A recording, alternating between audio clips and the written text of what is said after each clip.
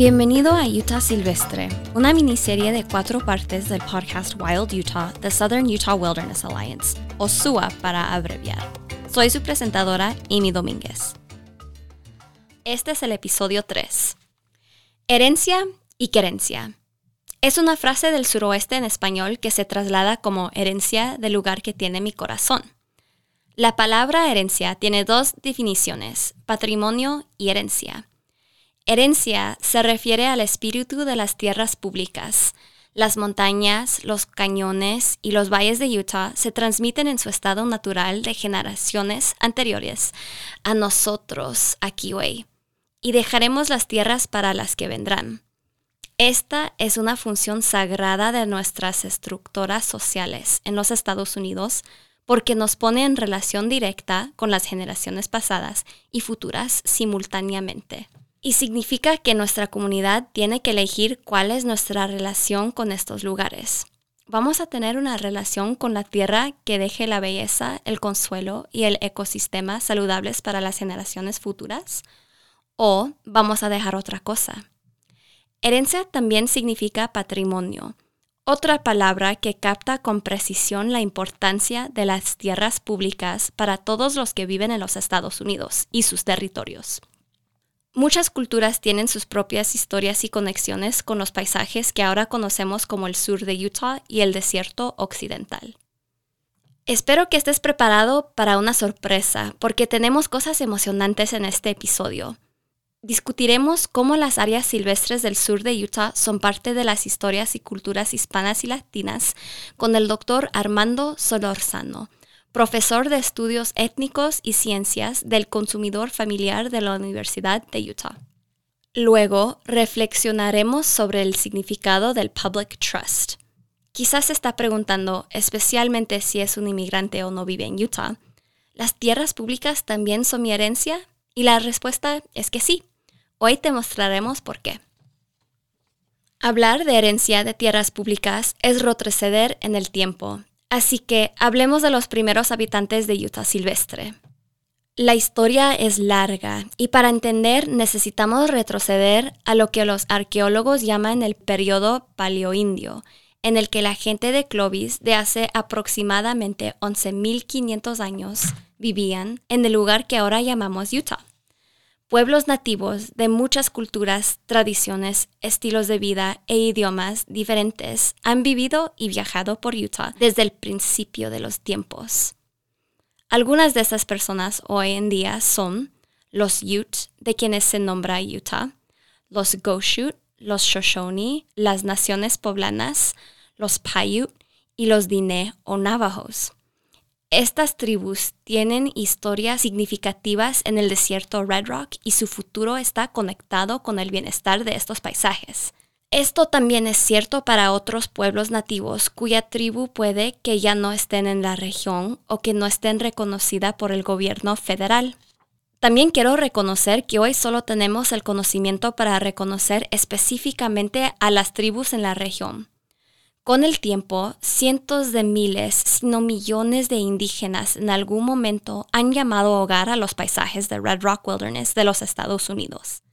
Es posible que hoy no podamos conocerlos por sus nombres, pero han estado aquí y sus espíritus descansan en estos paisajes. Entonces también queremos reconocerlos. Reconocer el pasado importa. Nos da una idea de lo que estamos heredando con las tierras públicas. Las tierras públicas se mantienen en fideicomiso para cada persona que reside en los Estados Unidos y sus territorios. De acuerdo con la ley común de los Estados Unidos, compartimos la propiedad de estos paisajes con todo el oeste, y eso significa que también obtenemos lo que hay en la tierra, pero también heredamos lo que no es nuestro. Cuando heredamos tierras públicas, también heredamos kivas, hogans históricos y cabañas de sudor, cementerios, pictogramas, petroglifos, metates, cerámica y fragmentos de cerámica, áreas para cocinar, sitios ceremoniales y mucho más. Nada de esto es algo que cualquiera pueda poseer, y mucho de esto es especialmente importante para las culturas y estilos de vida de los miembros de las tribus nativas americanas en la región. No hay una palabra más verdadera que pueda describir la diversidad de la naturaleza de Utah que la palabra sagrado. Es sagrado porque es histórico. Es sagrado porque cura. Es sagrado porque nutre. Es sagrado porque ha influido las culturas y los idiomas de las personas, especialmente en las culturas de las comunidades indígenas que se han convertido en lo que son a través y con estos paisajes. Muchas de estas historias no son mías para contarlas, pero lo que puedo decir es que cuando trabajamos por la protección permanente de la vida silvestre de Utah en su estado natural, trabajamos por la justicia y el respeto a las culturas nativas de hoy. Lo que sí les puedo contar tiene que ver con los primeros pueblos de Utah, de los primeros latinos del Utah silvestre. ¿Cuánto tiempo crees que los latinos han estado en Utah? Utah fue una vez parte del Estado-Nación de México, hasta 1848 con la firma del Tratado de Guadalupe Hidalgo. Red Rock, las montañas, los bosques que hoy caracterizan a Utah eran parte de México. Antes de eso, sabemos que en el año 1775, los españoles tuvieron su primer encuentro con Utah y las comunidades indígenas regionales cuando viajaron por lo que sería el suroeste de Utah en la expedición Rivera. A esto le siguió la expedición Domínguez Escalante de 1776, en la que más españoles encontraron una gran cantidad de paisajes salvajes de Utah antes de que los siguiera la expansión hacia el oeste. Muchos hispanos y latinos tienen herencia hispana, entonces estamos mirando hacia atrás a más de 250 años de herencia cultural latina en Utah, pero no diría que estos hombres fueron los primeros latinos. En verdad, esta pregunta, ¿cuánto tiempo han estado los latinos en Utah?, es mucho más complicado de responder que retroceder en el tiempo. Hasta el año 1518, toda la masa de tierra que hoy conocemos como México estaba habitada por millones de nativos americanos y nadie más. Todo cambió cuando los españoles llegaron al continente y continuaron colonizando hacia el norte y hacia el sur durante el periodo de 300 años. Hasta el año 1821, una gran parte de América del Norte se conocía como Nueva España. Luego se convirtió en el Estado-Nación de México. Entonces, para responder la pregunta de cuánto tiempo han estado los latinos en Utah, debemos hacer otra. Durante todo ese tiempo y cambio, ¿cómo se referían a sí mismos las personas de Nueva España y luego en México y luego en los Estados Unidos? Bueno, tenían sus propios nombres, identidades y relación con la tierra y el lugar. Escuchas esto cuando escuchas a los residentes nativos e hispanos en el suroeste decir, la frontera nos cruzó a nosotros. Escuchas esto en las entradas del diario histórico de la expedición Domínguez Escalante, que reconoce a los 3 muchachos que guiaron a los españoles alrededor de la meseta de Colorado como Timpanogos Band Ute. Lo más importante es que sabemos esto porque las comunidades tienen derecho a nombrarse a sí mismas como mejor les parezca. Utah era parte de México. México, como Estado-nación, surgió del proyecto colonial de la Nueva España. Antes de todo eso, la tierra y toda la región estaba habitada por miles de tribus, pueblos, bandas y otras comunidades de pueblos indígenas. La gente tenía todo tipo de nombres para sí mismos y me imagino que ninguno de ellos era latino. Sin embargo, nuestros antepasados se encontraban entre estos habitantes indígenas originales, incluidos los aztecas y los mayas. Algunas fuentes dicen que son 3,000 años, antes de la venida de nuestros hermanos de la religión mormona, que dicen que todo empezó en 1847. No, nosotros decimos que es entre 3,000 y 5,000 años. Sí, yo le hablaba hace un momento de la diosa Zeus. Bueno, cuando los indígenas imprimieron esos símbolos, fue 500 años antes de Cristo. Pero, algunos investigadores, como el profesor Mauricio Misco, de la Universidad de Utah, establece las relaciones con el lenguaje. Eso nos podrían llevar 2,000 años antes. Entonces, de nuevo, estamos hablando 2,000, 4,000 años. Entonces, nuestra presencia es demasiado significativa, ¿no? Y Claro, como empezamos diciendo, tenemos una historia. Entonces, la respuesta a la pregunta ¿cuánto tiempo han estado los latinos en Utah? No tiene una respuesta concreta. Nuestra gente ha estado aquí desde antes de que alguien nos llamara latinos. Las raíces son extensas y profundas desde tiempo atrás. Algunos académicos afirman que el tiempo se remonta a miles de años antes del contacto europeo con la región, a un lugar llamado Sego Canyon. Lo que estoy a punto de describir se conoce mejor viéndolo usted mismo. Así que si puede, planee un viaje al sitio interpretativo de arte rupestre de Sego Canyon. El sitio se encuentra entre dos unidades de Red Rock Wilderness, Desolation Canyon al oeste y Diamond Canyon al este. Puede llegar ahí por un camino de tierra en su mayoría pavimentado y bien mantenido por el que cualquier automóvil puede conducir. Hay un baño de fosa en el sitio y está un terreno público en un lugar increíblemente salvaje. Así que recuerda venir preparado para el aire libre, tomar solo fotos y dejar solo gratitud. Sego Canyon se extiende desde el valle desértico al norte de la Interestatal 70 hacia un paisaje salvaje y boscoso llamado Buck Cliffs. Allí, varios paneles de arte rupestre con pinturas y tallas cuentan historias de diferentes familias indígenas durante un largo periodo de tiempo. El arte rupestre es notoriamente difícil de fechar, por lo que es difícil decir qué edad tiene este panel.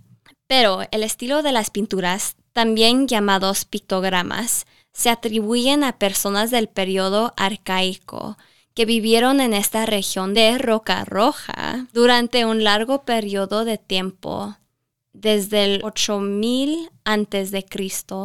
hasta el 500 después de Cristo. Una de estas grandes figuras pintadas de rojo en el cañón de Sego se llama Venus, también conocida como Zeus.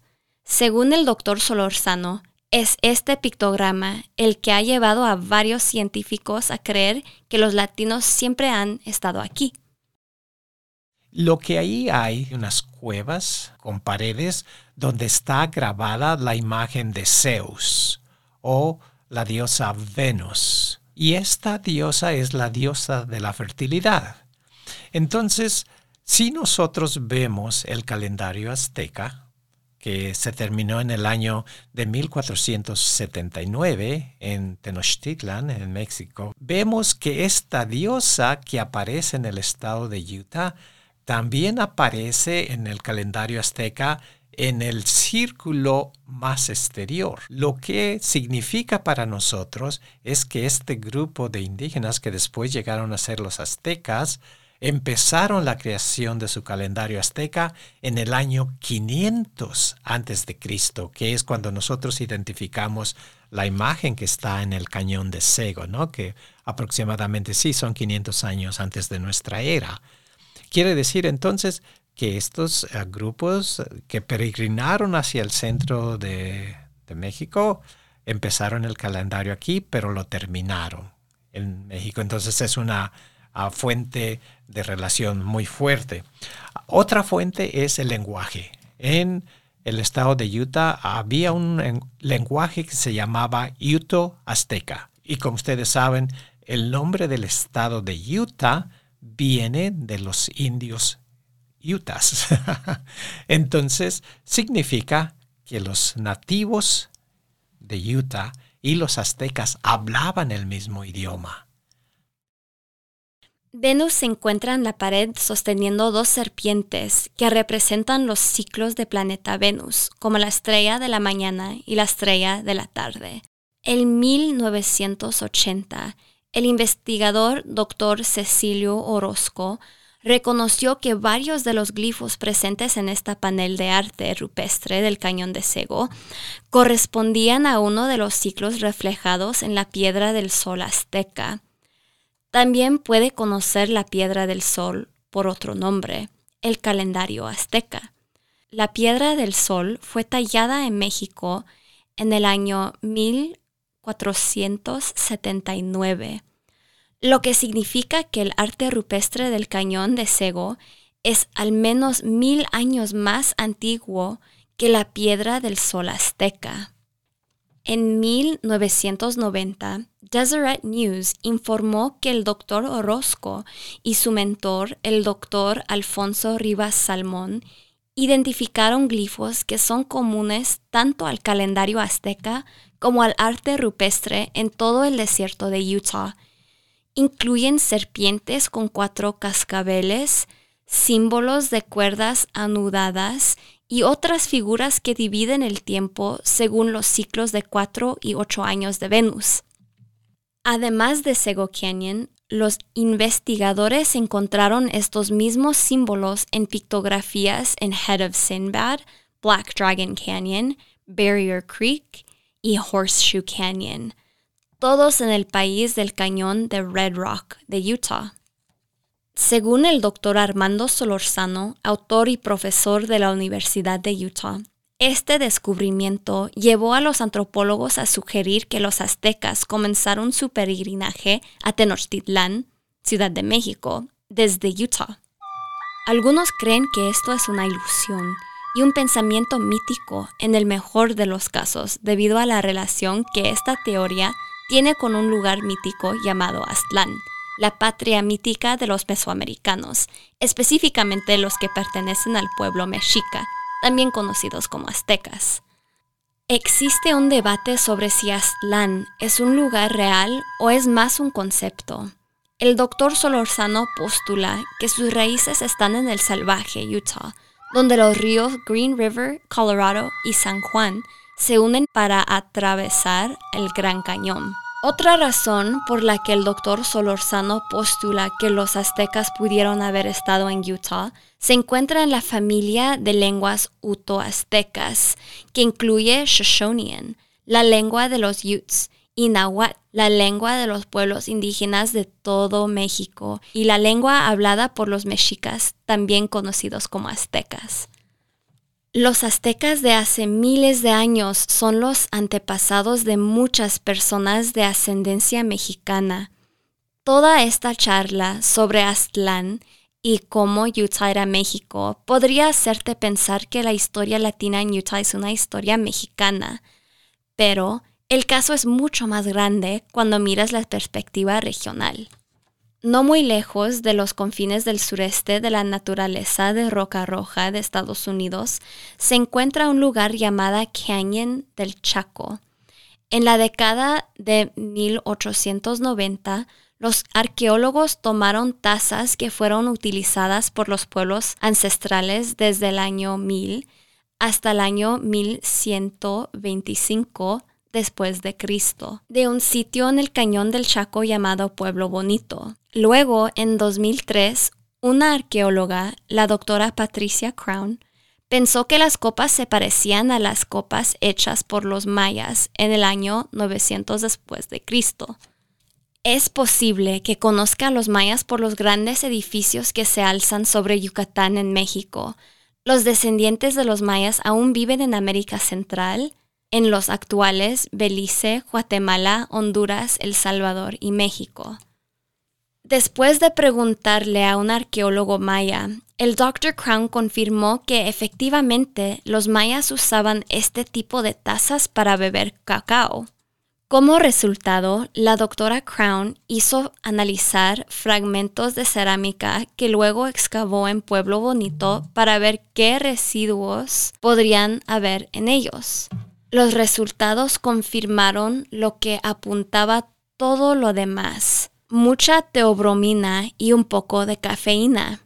Era coco, el ingrediente esencial de chocolate. Hace 1000 años el coco llegó desde América Central hasta la meseta de Colorado y parece que los pueblos ancestrales usaban el cacao de la misma manera que los mayas. Los esqueletos de 30 guacamayas rojas que habitan en la costa del Golfo de México, América Central y América del Sur también se han encontrado en Pueblo Bonito en el Cañón del Chaco. También se han identificado plumas de guacamayos escarlata y guacamayos militares en el Monumento Nacional Bears Ears y cerca del Parque Nacional Canyonlands. Las plumas fueron utilizadas por la gente de Ancestral Puebloan. ¿Cómo llegaron estas plumas brillantes al país del Cañón? El comercio entre Mesoamérica y la meseta Colorado jugó un papel importante. Después de datar los restos de guacamayos en 2015, los científicos están de acuerdo en que los guacamayos se adquirieron persistentemente de Mesoamérica entre los años 900 y 1150 después de Cristo. ¿Qué sugiere todo esto? Que los pueblos indígenas del suroeste tenían relaciones con los mesoamericanos, los ancestros de muchos mexicanos, centroamericanos y sudamericanos. Los antepasados latinos eran parte del mismo mundo histórico que los Ancestral Puebloans en el país del Cañón de Utah, un mundo que podemos conocer porque las tierras salvajes de Utah se han mantenido en su estado natural. Los mesoamericanos y la gente de la meseta de Colorado se articularon entre sí, influyendo en la vida de los Ancestral Puebloan en el país de Red Rock. La conservación del desierto de Roca Roja de Estados Unidos es también una preservación histórica latina de las asombrosas proezas de los viajes prehispánicos de larga distancia y el intercambio cultural. De nuevo, es nuestra responsabilidad empezar a recrear esta historia, darle significado y sobre todo incrementar nuestro sentido de identidad, de lo que somos y sobre todo en la manera como vamos a establecer nuestro destino. El desierto de Utah sigue siendo crucial para que los arqueólogos aprendan más sobre la relación entre Mesoamérica y la meseta de Colorado. Como nación, aún no sabemos todo lo que hay saber sobre la historia de los Estados Unidos desde el desierto de Roca Roja. Cualquier pérdida del desierto de Roca Roja de Estados Unidos es un déficit para la ciencia y la preservación cultural, que puede incluir la preservación cultural latina ancestral. Entonces, para responder a la pregunta anterior, ¿cuánto tiempo han estado los latinos en Utah? Bueno, para responder en pocas palabras, hemos estado aquí desde antes de que nos llamaran latinos o hispanos, hasta una época en que nuestros antepasados indígenas comerciaban con los pueblos ancestrales de gente puebloan desde el año 900 después de Cristo y tal vez incluso más. La herencia cultural latina de las tierras públicas se encuentra en los nombres, así como en las historias arqueológicas que quedan en el desierto. Los nombres de lugares que caracterizan las regiones del desierto de Roca Roja de Estados Unidos también están marcados por la influencia latina e hispana. Solo echa un vistazo a un mapa y los verás de inmediato. Las montañas La Salle, San Rafael Swell, Virgin River, Mexico Point, Mexican Mountain, San Juan River, Grand Staircase Escalante National Monument, incluso el Green River, primero llamado Río Verde por los españoles. ¿Son nombres dados por los españoles y mexicanos o son nombres dados en honor de ellos? Son los nombres de lugares mantenidos en fideicomiso público para los Estados Unidos en su totalidad. Por supuesto, estos lugares y en todas partes en el desierto de Roca Roja de Estados Unidos tienen diferentes nombres en los diferentes idiomas de las tribus de la región. Pero como se lee ahora en la mapa, la influencia cultural hispana y latina está escrita en terrenos públicos.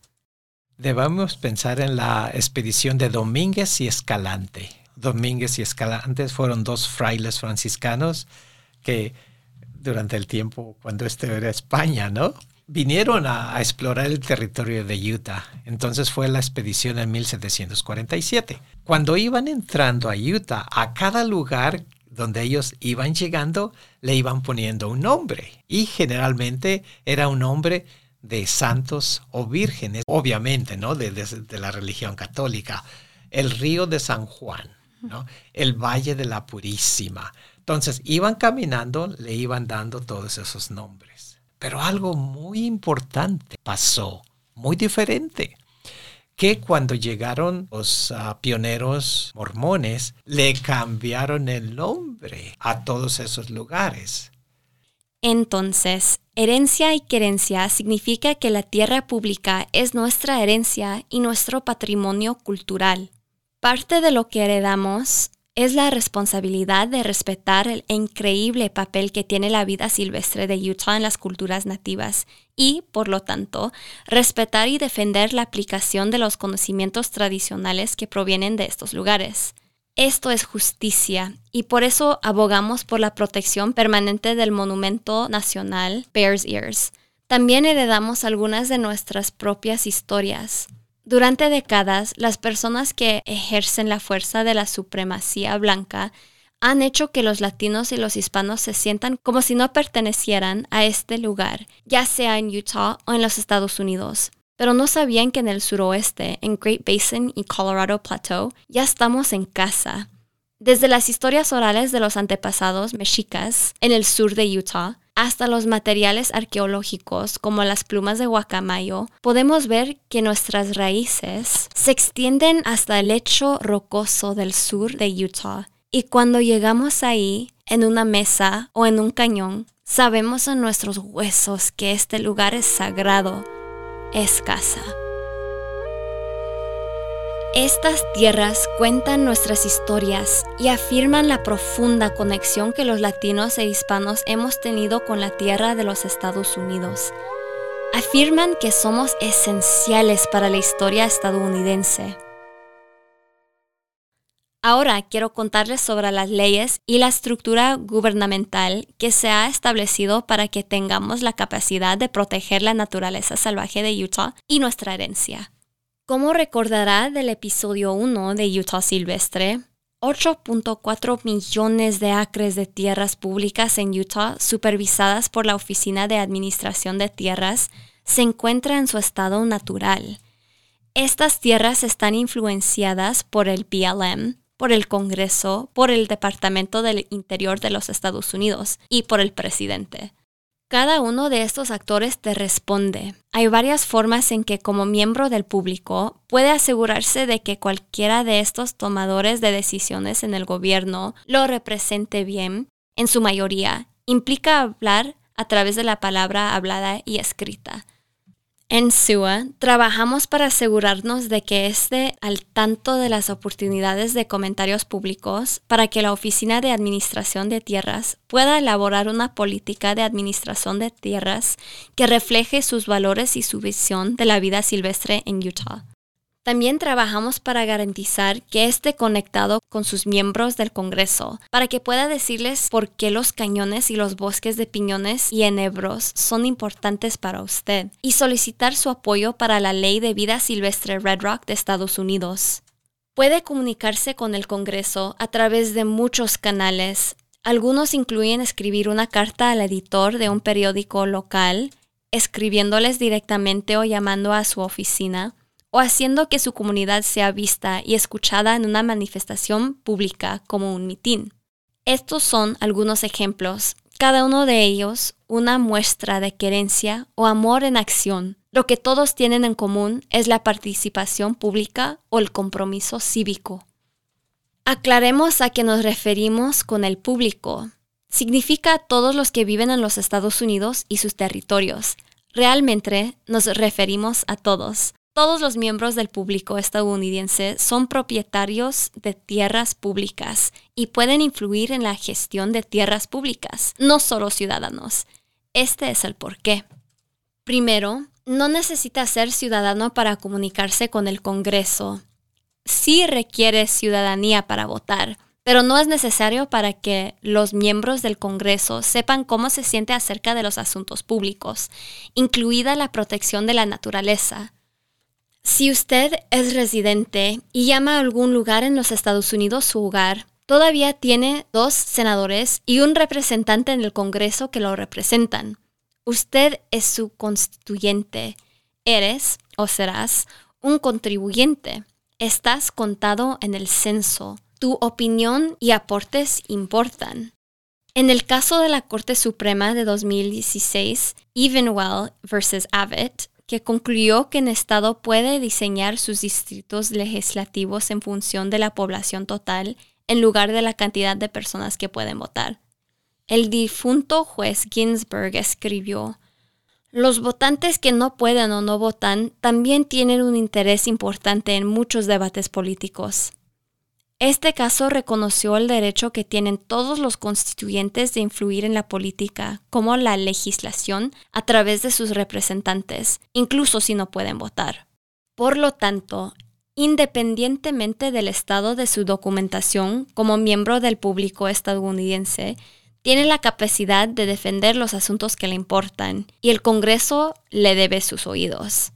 Así que si ciudadano o no, se le permite abogar por Red Rock Wilderness de los Estados Unidos.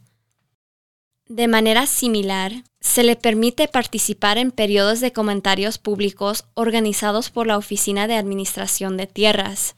Esto se aplica a cualquier oportunidad disponible para que la BLM conozca su opinión. La Oficina de Administración de Tierras está dirigida por líderes que son designados por funcionarios electos y cuenta con trabajadores, personas como tú y yo que realmente amamos la naturaleza. Muchas veces es su deber asegurarse de que el público tenga aportes sobre los proyectos y otras actividades relacionadas con las tierras públicas que supervisan. SUA se formó en 1983 para garantizar que BLM escuchará a personas que honran y respetan la naturaleza. Esos somos nosotros. Mi mensaje para ustedes es que independientemente de cuánto tiempo haya estado en Utah, en los Estados Unidos, o incluso su estado legal en el país, usted es propietario de un terreno público como todos los demás. Y se le permite hablar sobre tierras públicas ante la Oficina de Administración de Tierras y su rama gubernamental, el Departamento del Interior de los Estados Unidos. Las extraordinarias tierras públicas silvestres de Utah no solo pertenecen a los habitantes de Utah o a los ciudadanos estadounidenses, pertenecen a todos los estadounidenses sin importar de dónde vengas. Si vive en los Estados Unidos y lo llama hogar, tiene algo que decir sobre lo que sucede con las tierras públicas. Se mantienen en fideicomiso para usted, para el mundo más que humano, nuestros parientes vegetales y animales, y para las generaciones venideras. La palabra querencia se traduce como amor, cariño, afecto o apego, especialmente en lo que se refiere a un lugar. Se han hablado muchos idiomas en la meseta de Colorado durante miles de años. El español es bastante reciente, pero ha estado aquí tanto tiempo que ha transformado una palabra para amor en una palabra que significa amor por un lugar. Querencia es literalmente una palabra que se usó por primera vez para describir cuán sagrada es la relación de nuestra gente con la tierra del suroeste. Diría que el Dr. Solorzano siente querencia. Si nos destruimos, si destruimos el medio ambiente, nos vamos a estar destruyendo a nosotros. Y simplemente lo digo por sentido de responsabilidad comunitaria. Ustedes dicen, nosotros decimos, porque yo me encuentro entre ustedes, soy uno de ustedes, que venimos a este país a mejorar nuestras familias. Pues si queremos mejorar estas familias, debemos garantizarles un futuro con un medio ambiente donde ellos puedan correr felices, puedan respirar el aire libre, puedan recibir el sol, puedan recibir el aire, la tierra, el fuego. Pero es responsabilidad de criarlo para el futuro de nuestros niños. Venimos a mejorar nuestras familias a nosotros mismos y la mejor manera de hacer es garantizarles a nuestras generaciones un medio ambiente más digno. Los miembros de la comunidad latina e hispana han tenido querencia por las montañas y los cañones de Utah durante muchas generaciones. Las tierras públicas conservan el pasado, honran el presente y protegen el futuro de tantas vidas y culturas. Es verdaderamente nuestra herencia y querencia. Ahora es más importante que nunca dar a conocer nuestra querencia por la naturaleza de Utah. Hablar sobre la protección de Utah silvestre es para la conservación de nuestras historias culturales, para honrar la relación de los miembros de nuestra comunidad con estas tierras hoy y para crear un futuro que se trata de prosperar en lugar de solo sobrevivir. Para garantizarnos un futuro justo y saludable, nuestro país tiene que proteger el 30% de la tierra y el agua en su estado natural para el año 2030. La acción comunitaria es crucial para que nuestro gobierno reconozca y valide plenamente el increíble poder que tienen las tierras salvajes de Utah en protegiendo nuestras vidas, nuestro futuro y nuestras culturas. Herencia y querencia, o herencia del lugar que tiene mi corazón, es el poder que protegerá la tierra para nuestras comunidades, pasadas, presentes, futura y más que humana. ¿Estarás con nosotros? El último episodio de Utah Silvestre es el siguiente. Suscríbese si aún no lo ha hecho, porque el próximo episodio se trata de tomar todos sus nuevos conocimientos y ponerlos en práctica. Hablaremos sobre el apoyo de los latinos a la conservación de tierras públicas y luego discutiremos cómo puede conocer usted mismo la naturaleza del Red Rock Wilderness de los Estados Unidos.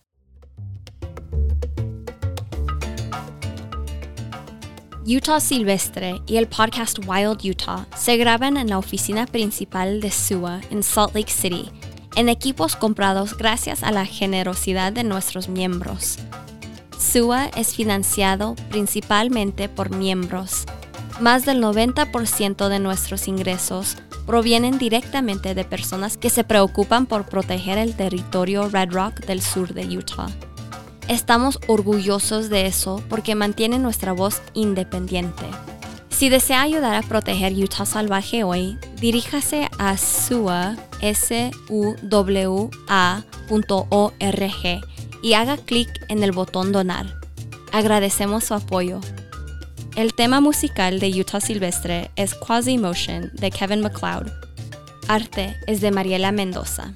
La productora y copresentadora es Olivia Juárez. El coanfitrión y las traducciones al español están a cargo de mí, Amy Domínguez. La edición del episodio en inglés está a cargo de Laura Borchevsky.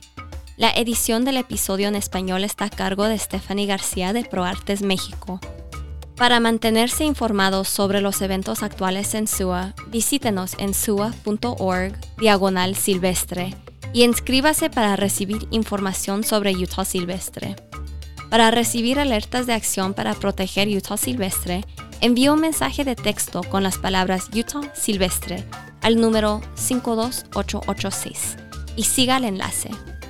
SUA está en Facebook, en Instagram y TikTok, @ProtectWildUtah, y en Twitter, @SouthernUtahWild.